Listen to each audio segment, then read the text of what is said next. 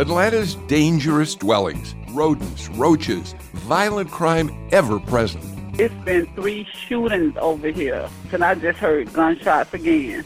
These people are just shooting, and they've been fighting all night in my neighborhood. I hear gunshots in the apartment. A man just got shot. Welcome to a special edition of Politically Georgia from the Atlanta Journal-Constitution. I'm Bill Nigut. Back in the summer of 2022, AJC investigative reporter Willoughby Mariano and a team of reporters, data crunchers, and more shocked the conscience of readers when they published the results of a year-long investigation called Dangerous Dwellings. The series exposed deplorable living conditions at more than 250 apartment complexes in the metro area. Now, a little more than a year later, Mariano has written a follow-up looking at whether city leaders, landlords, the courts, and others have made any improvements in conditions in the apartment complex she and her team exposed in 2022. We'll ask her what she's found in just a minute. But first, a reminder. You can follow us on Apple, Spotify, or wherever you listen to podcasts so you never miss our analysis of the crucial political news coming out of Georgia, Washington, and other parts of the country. You're listening to Politically Georgia from the Atlanta Journal-Constitution. At Evernorth Health Services, we believe costs shouldn't get in the way of life-changing care, and we're doing everything in our power to make it possible. Behavioral health solutions that also keep your projections at their best? It's possible. Pharmacy benefits that benefit your bottom line? It's possible. Complex specialty care that cares about your ROI? It's possible. Because we're already doing it. All while saving businesses billions. That's Wonder made possible. Learn more at evernorth.com/wonder. In Atlanta, one voice has stood out for over 4 decades. An AJC original, The Monica Pearson Show. Let's talk about how you got to ESPN. Revealing interviews. You are known as America's doctor, but I want to know who you were before that. When you have a different name, you have different color skin, it can be tough. With Atlanta's most famous faces as you've never seen them before. I'm telling my story. This is the American dream. The Monica Pearson Show, streaming now on AJC.com. I want to start by looking at where things stand today, Willoughby Mariano, because you published a wonderful story in the Sunday AJC about just that, a little more than a year after you published your series on dangerous dwellings. But before I do, if you don't mind, let me read some of your words back to you to set the stage for just what you found when you began investigating. You said this: a potent mix of lax security, deferred maintenance, governmental inertia, and Georgia's weak tenant protection laws has rendered much of the region's affordable housing barely habitable. More than 1,000 apartment complexes in Fulton, DeKalb, Cobb, Gwinnett, and Clayton counties are part of the problem. At least 3/4 of the region's most dangerous apartments belong to private equity firms and other absentee investors under whom crime and squalor are not so much bad fortune as collateral damage from a widely followed business model. And we should point out that you identified in your research more than 250 chronically dangerous complexes with violent crime, horrific living conditions, rats, garbage, leaking pipes, and mold that sicken many residents, especially children. And as you point out in your series, more than 13,000 school-aged children live in 144 of the complexes in Metro Atlanta. Willoughby, thanks so much for joining us today. When the series first came out in June of 2022, I, like so many other readers, was stunned that there are conditions like this where our neighbors are living. But this reporting goes back more than 2 years for you, yes? Yes, it does. By now, I came back after doing a fellowship out of town at Harvard, wanting to do more about affordable housing. And fortunately, my editor, Lois Norder, she was the engine, the brains behind this, because one of the most powerful things you can do about a problem is to count it.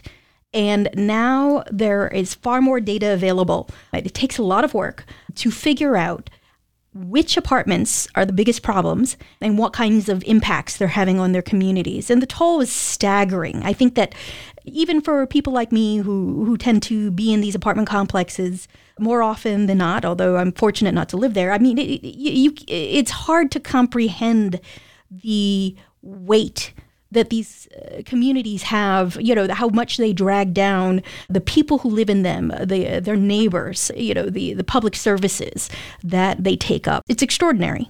We need to point out that until your data crunchers and you gathered information about the number of housing complexes that are substandard, dangerous places to live, infested with crime, no one had ever done this before. What led you to decide this was a story you really needed to follow?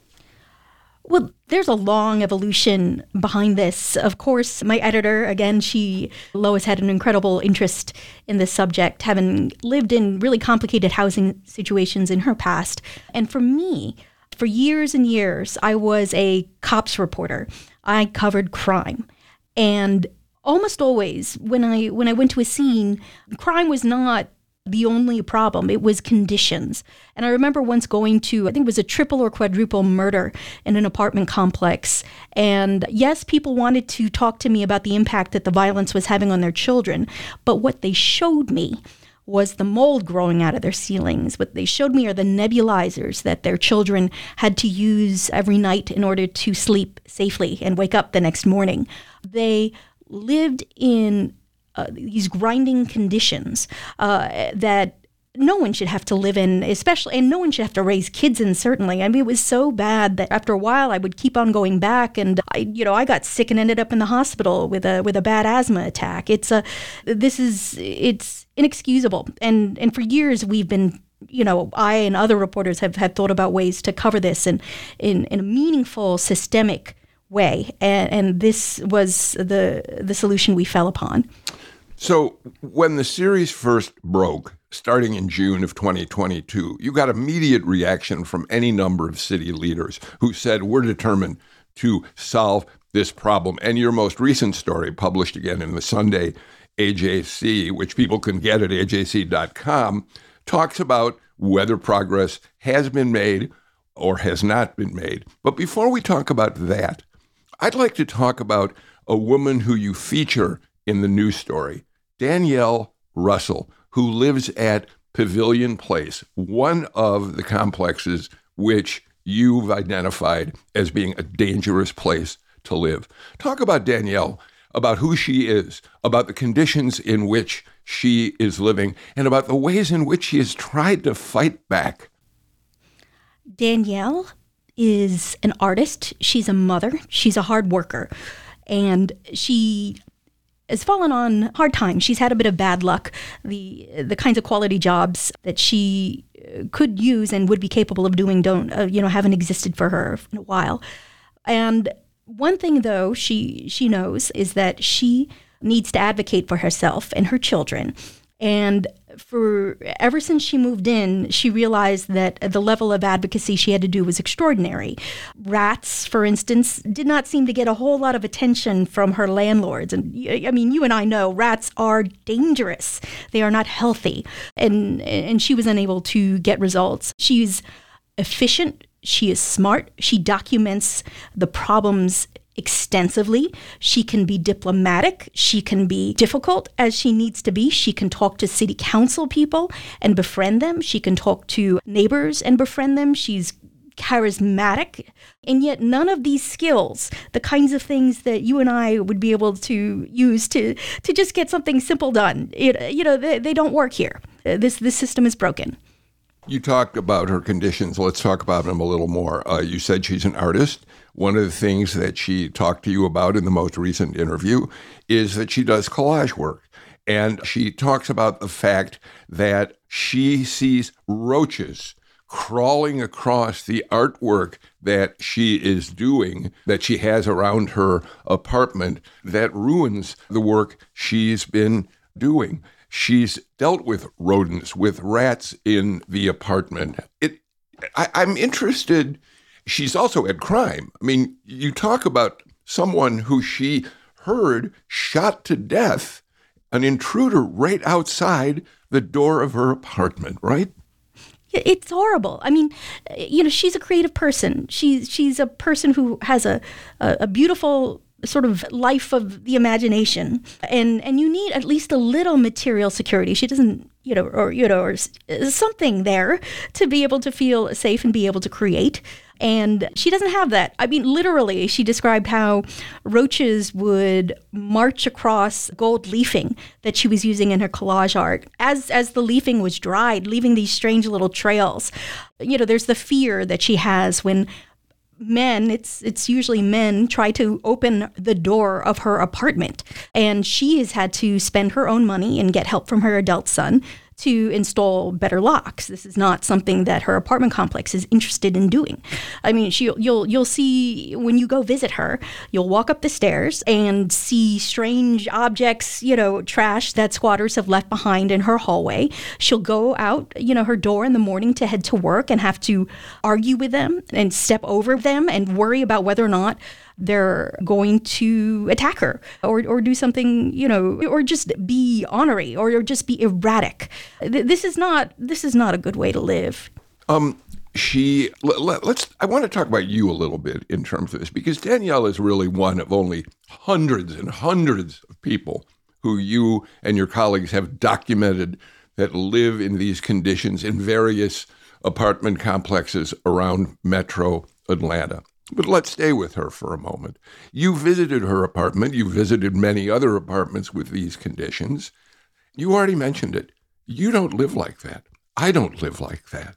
What feeling personally do you have when you walk into these places, these apartments, and think about the fact that, as I said, people in our own community are dealing with on a daily basis? What I think about actually is how much they are like me. You walk through their door, and Danielle's a case of this. So you walk in the door, and I remember the first time I visited her, I saw the vintage pot holders she had from her mother, the crocheted pot holders from the 1970s that she had on the wall, and the sort of bohemian macrame that she had thrifted or found through her, her little foraging for art, and the pillows she had. They were me.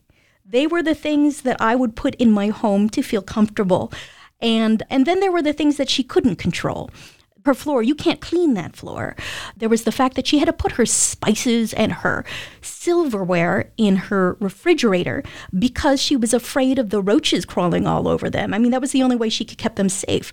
There's the constant cleaning. There's the constant, that doesn't work. There's the constant worry that the reason her lights all of a sudden stopped working was because there was some strange electrical spark that could set her apartment on fire, which has happened. That apartment has set on fire. Well, not her unit, but adjoining units. It's a life of constant instability and worry about threats that aren't minor. Some of these are mortal threats. Especially, the people with the guns, the people who shoot outside every day. So it's startling to think how much different her life would be and how much even more like me she would have been if she simply had a safe, decent place to live. Yeah, one of the things you talk about is that she's afraid to sleep at night because she worries about these creatures, whether they're roaches or rodents, crawling across her bed. You say that she's lost weight because of her anxiety.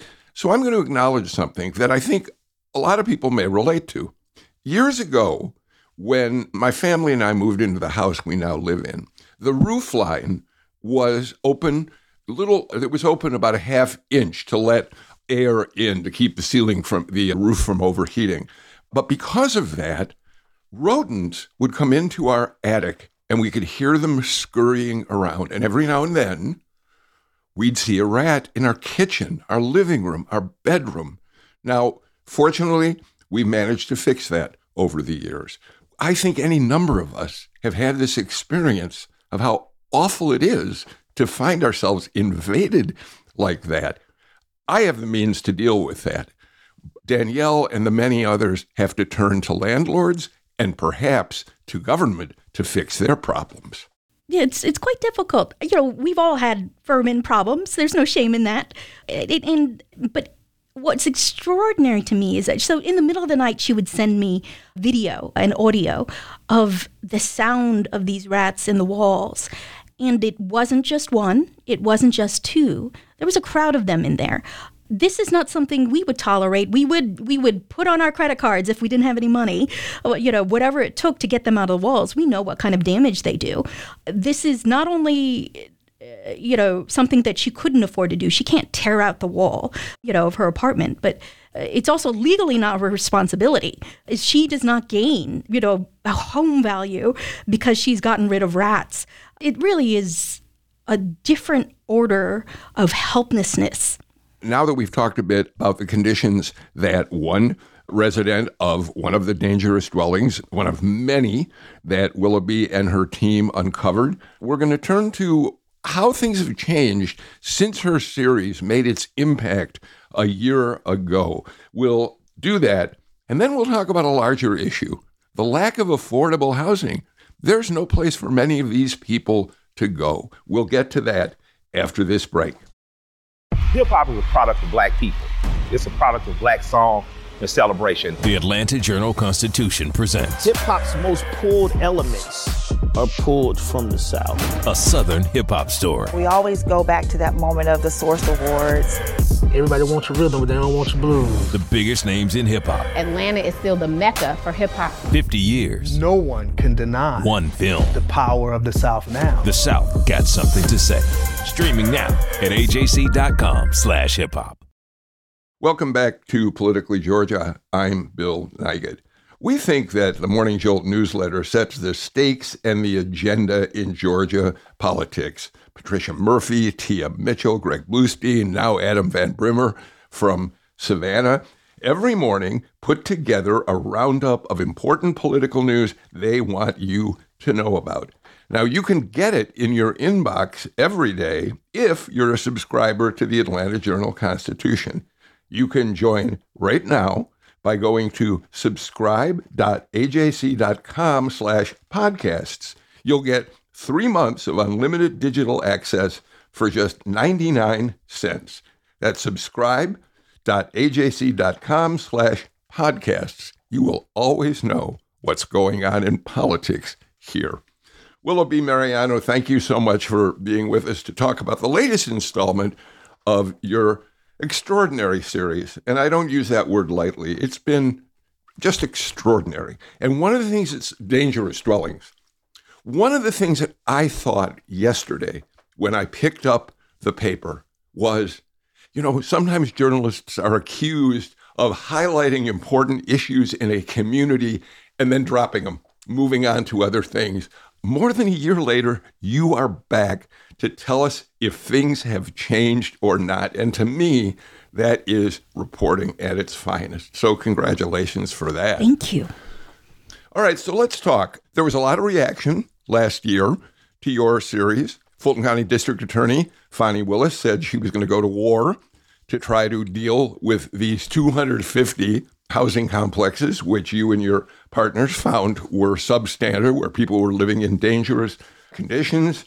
City Council President Doug Shipman wanted to appoint a task force. He turned to, who did he turn to start that task force? Oh, well, this gets a little complicated. It's Councilmember Michael Julian Bond did start a task force. That was actually a little prior to publication, and then put Danielle Russell on one of in one of the seats. They have not met. He has not really told us why, though we would be happy to learn. Doug Shipman, for whom Danielle Russell was a volunteer during his campaign, he was the one who appointed Danielle to the commission because he knew about her situation. All right, so there was this flurry of activity or apparent activity quickly. But as you tell us today, there may be a few incremental improvements here and there. But for the most part, things have not gotten a great deal better. And we should start talking about that conversation by pointing out something that you do in your series, which is we've learned that Georgia has some of the weakest tenant protection laws in the country. So as a starting point, there's not a whole lot, at least that exists today, to protect the people you've written about. Yes, there was a lot of talk in the past year about improving things. So in the state of Georgia, there is no requirement that a landlord provide a property that is fit for human habitation. You must pay rent no matter what. Even if you can't live in the apartment that you have, you must pay rent. Now, there was an effort in the House, out H. Bill 404, to improve this, to actually require fit for human habitation. That would be a thing. But, it didn't pass the Senate. It didn't even come up for a vote. It did, however, pass unanimously to a standing ovation in the House. So I think that was a great frustration. By all appearances, an incredibly popular bill, although I'm sure all sorts of people have, it's certain that everyone had a little bit of an issue with it. But a lot of people thought that this could make great, meaningful change in the state of Georgia. That doesn't seem to be a certain thing at all. And now, as next year in the legislative session, it will still be up. But I know that its opponents have been working pretty hard to change the language in it. One of the things we should point out in terms of that is that the owners of these apartment complexes, some of them which are owned by equity firms, which bundle them as part of larger financial packages to sell to their customers, some are individually owned by, you have one example of I think it's safe to say, multi-gazillionaire in California who, does he own am I right, he owns the apartment complex that Danielle is in? Yes, he owns Pavilion Place Apartments. He has a very comfortable life, according to a recent divorce filing. Luxury spa memberships, expensive tutors for his children, regular $300 meals several times a week. And what we should point out is that because there's a lot of money invested in the substandard, dangerous complexes, these folks have very powerful lobbyists at the state capitol. And I don't think we know, although you can tell me if I'm wrong, exactly why the bill you're describing passed with such a great majority in the House and then failed in the Senate. We can suspect that certainly there was an aggressive effort to stop it in the legislature in general by the representatives of these rich owners of these complexes, yes? Yes, and I think there is also a false idea that a lot of the people who live in these conditions either deserve it or want it or somehow brought it upon themselves. And that has been said openly in prior debates about improving conditions in housing. So it can be very hard to overcome those prejudices. And, in addition to a very powerful real estate lobby that tends to band together, whether they be in the home building side of things, the rental side of things, the build to rent side of things, they tend to stick together and they have a lot of votes. They've got a big pack, they've got a lot of money, and they have a lot of say. Okay, so the legislature failed, at least during this session. As you point out, it's a biennial session, so they will have that bill again next January to look at. But so far, they've failed. What about the apartment complex managers? To what extent have you seen any effort to improve conditions? And I know it's not like there's one answer for all of these complexes, but to what extent have you seen some landlords look at problems and try to make changes that will improve the life for the tenants? It depends entirely upon ownership. Now, and management, I guess, too. Those are often separate companies. I have seen a couple of these complexes try to shift into gear a bit. So the city is instituting what it calls the Safe and Secure Housing Program, which is a program that looks at the most troubled apartment complexes and tries through litigation to pressure apartment complexes into compliance. One, for instance, now called the Hills at Greenbrier, used to be called the Life at Greenbrier, has finally instituted security and it is now under a consent order to make improvements. And a code enforcement officer testified that they did make strides. However, you do have places like Pavilion Place, where I've gone in and interviewed tenants and seen squatters. And literally there was a moment where I was in a parking lot. I was with a tenant who was yelling at a squatter who she didn't want around her property or around her daughter. And a representative of the management drove up in a tan Chevrolet and she looked at the squatter, she looked at me, and she kicked me out, not the squatter. So it shows where the priorities are. It's about managing reputation, managing any fallout, and preserving this so-called asset, preserving something that makes money for the ownership. You point out that Danielle Russell is an example of someone who's really tried to take action. She herself has filed many complaints against the complex. She's tried to encourage her neighbors to file complaints, hoping to bury them in paperwork. One of the things that I found interesting about that section of your article, though, is that there are many tenants, whether it's not wanting to file complaints that Danielle suggests they do, or respond to inspectors who come into the building to see what the issues are. They don't want to answer their doors. They're afraid because they don't want to be evicted. This is the only place they have to live despite the conditions. Yes, that's very true. And when you go door to door, when you actually, talk to the tenants who have had code complaints, a lot of them are on fixed income, on disability. They are terrified about their rent going up. And a lot of them have missed rent payments. It's just the economic reality that that a lot of people are late on their rent or don't make payments at all because they've been laid off or been too sick. And that puts them in a tenuous position. If they complain, they can get on the bad side of the management and get kicked out. It's only a matter of time because all the manager has to do is sort of lie in wait till they mess up. And it's almost inevitable that they will be unable to make rent in the next year or so. I mean, despite whatever best efforts they might have. And in addition, the amount of power a landlord has over the tiny details in a tenant's life is incredible. I mean, for instance, they could just stop sending pest control. And if you don't have pest control on a regular basis in one of these apartments, you have a terrible problem, within a couple weeks. They can just not send anyone to fix your stove. They can lose your work order and so force you to live with mold or rats or whatever sort of flooding you might have. They can just not turn off the giant industrial fire alarm that is screaming in your hallway, malfunctioning, not because there's a fire, and just leave you miserable for a week. You also point out that even when people answer the door for an inspector, they sometimes lie because, again, they're afraid. So somebody says, yes, everything's just fine, and it turns out that water has been leaking from the ceiling and flooding the apartment, but the inspector doesn't know because the tenant is so terrified of what might happen if she or he reports the truth. It's so sad, too. Again, going door to door. I personally had this experience where I talked to a very nice man who had, a giant hole in his ceiling that was documented by code enforcement, all sorts of other problems. You couldn't live there safely.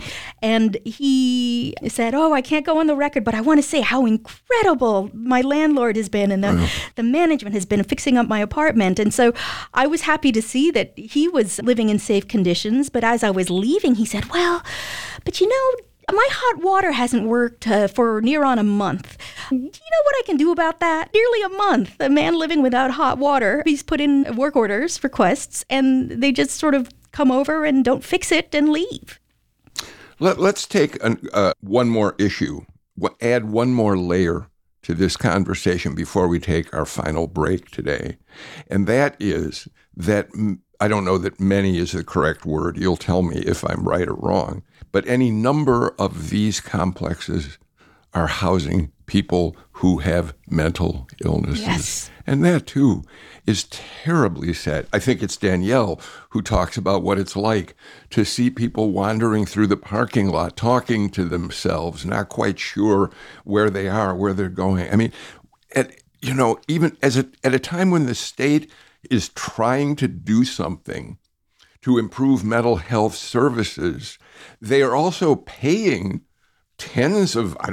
certainly tens of thousands, maybe millions of dollars to house mentally ill individuals in these complexes that are dangerous places to live. Oh, and it's a complicated problem because, again, there's very little housing and no landlord is obliged to accept government funding. And Pavilion Place alone has received about $1 million since 2020 to house, about 40 or so people who are struggling with mental illness. And they do it through contractors. It's a bleak situation, though, because this is not a therapeutic environment. If you are constantly hearing gunfire, if somebody's trying to break into your house, you do not feel safe. And I talked to one woman who I didn't mention so much in the story, but who had incredible anxiety issues and OCD issues, and she had mouse droppings all over her house. Her newly renovated apartment already was falling apart. And it was so difficult for her to handle. I mean, it would be hard for you or I. We like to keep our homes clean. But for somebody who has that, a compulsive need through no fault of her own, it became this situation. She had trouble speaking without crying when she described these problems to me.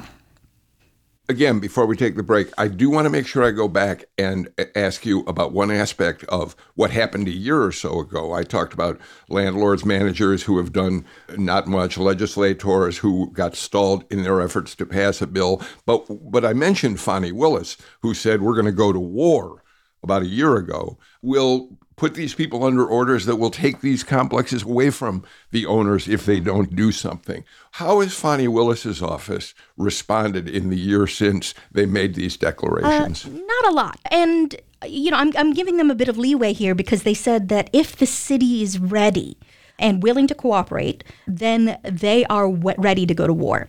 That's not how it happened. It ended up all being housed in the solicitor's office with the city instead of the DA's office.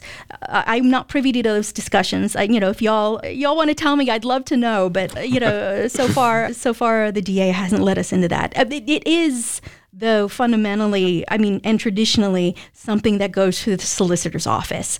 So it would take a huge and concerted and complicated effort to bring something, more on the DA level. Okay, Willoughby, let's do this. Let's get our final break out of the way. And when we come back, I do want to address what kind of is the underlying overall issue that leads to a lot of this, and that's no housing, no affordable housing, in many cases for people who are homeless, need someplace to live, and end up in these dangerous apartment complexes. You're listening to Politically Georgia. We'll be right back. Donald Trump has been indicted in Atlanta. We have so many court dockets to follow, but we haven't really seen anything yet. The Atlanta Journal-Constitution has covered every moment of this historic case. I've been writing about this investigation for 2.5 years. Our team is led by reporters Bill Rankin and Tamar Hallerman. Follow our coverage on AJC.com and listen to new in-depth episodes of the award-winning podcast, Breakdown, the Trump Indictment, only from the Atlanta Journal-Constitution. Welcome back to this special edition of Politically Georgia. I'm talking with Willoughby Mariano, who has been working for 2 years plus on a remarkable series that the AJC first published a year plus ago, June of 2022, about dangerous dwellings, some 250 apartment complexes across the metro area, which Willoughby and her team and others found to be safe conditions. Violence, roaches, rodents, water leaks, mold, and so much more.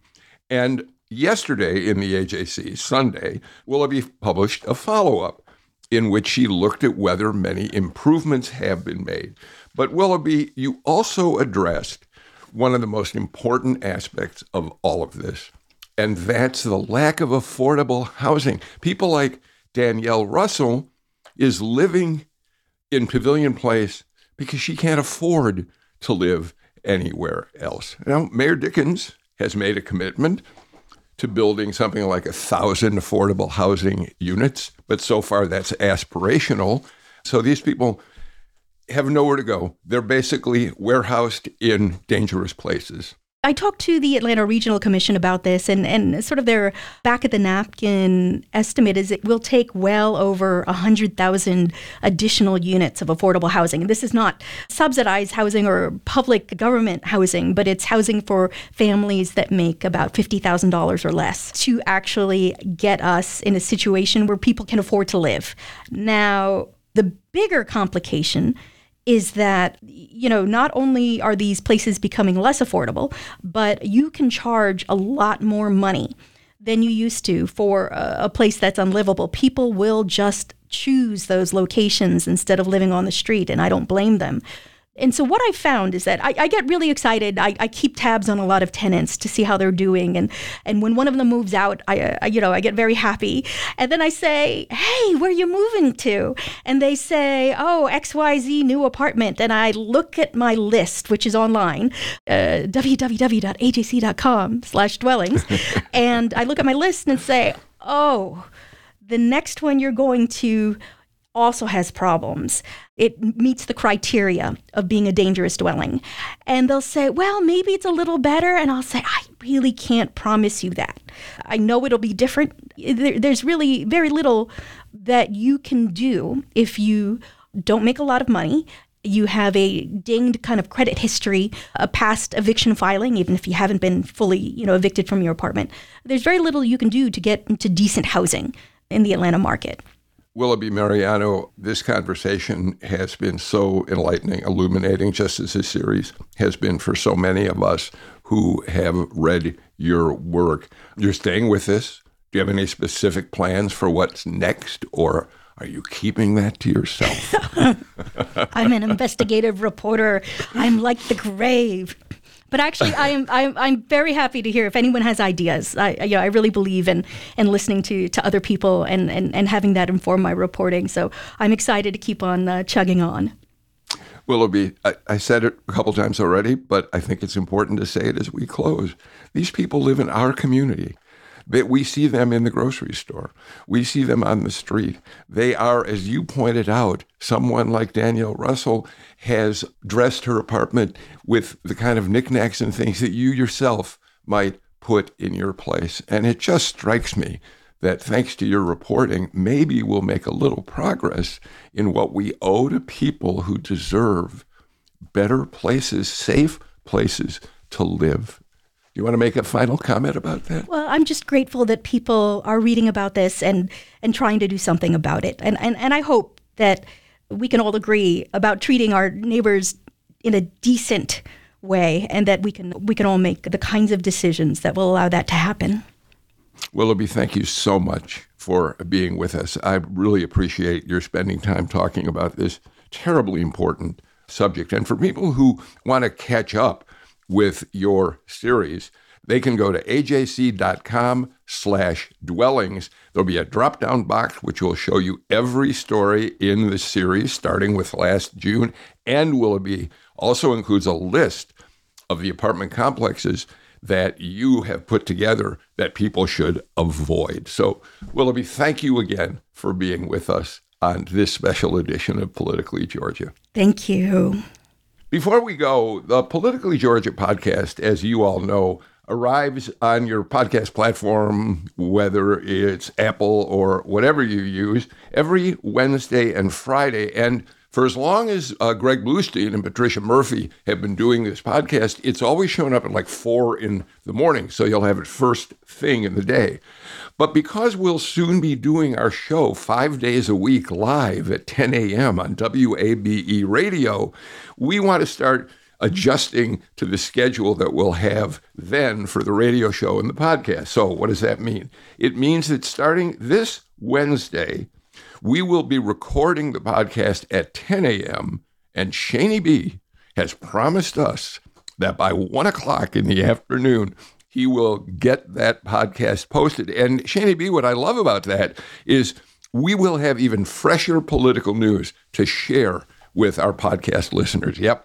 When you think about it, with as fast as the news cycle is going, anything can happen between the time we record and the time we publish. So you're going to have fresher content, the latest breaking news, and we're going to give you the best that we can give you. Shani B, I love the way you said that. And thank you for producing today's special edition. Thanks so much to all of you for listening to the Politically Georgia podcast. You can find links to the stories that we talked about today. We already mentioned ajc.com/dwellings. Again, we release new episodes on Wednesdays and Fridays, and of course, special episodes like today's whenever big news breaks. So we'll see you next time on Politically Georgia from the Atlanta Journal-Constitution. Take care, everybody.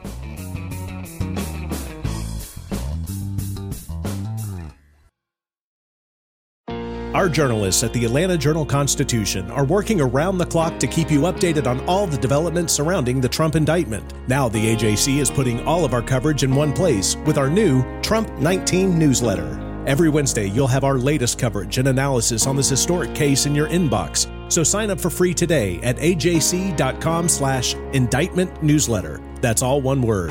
ajc.com/indictment newsletter. I'm Ernie Suggs, race and culture reporter for the Atlanta Journal-Constitution. And I'm Nedra Ravone, lifestyle columnist. Atlanta has been known as the Black Mecca for so many years, but that means something different to everybody. It means everything to me.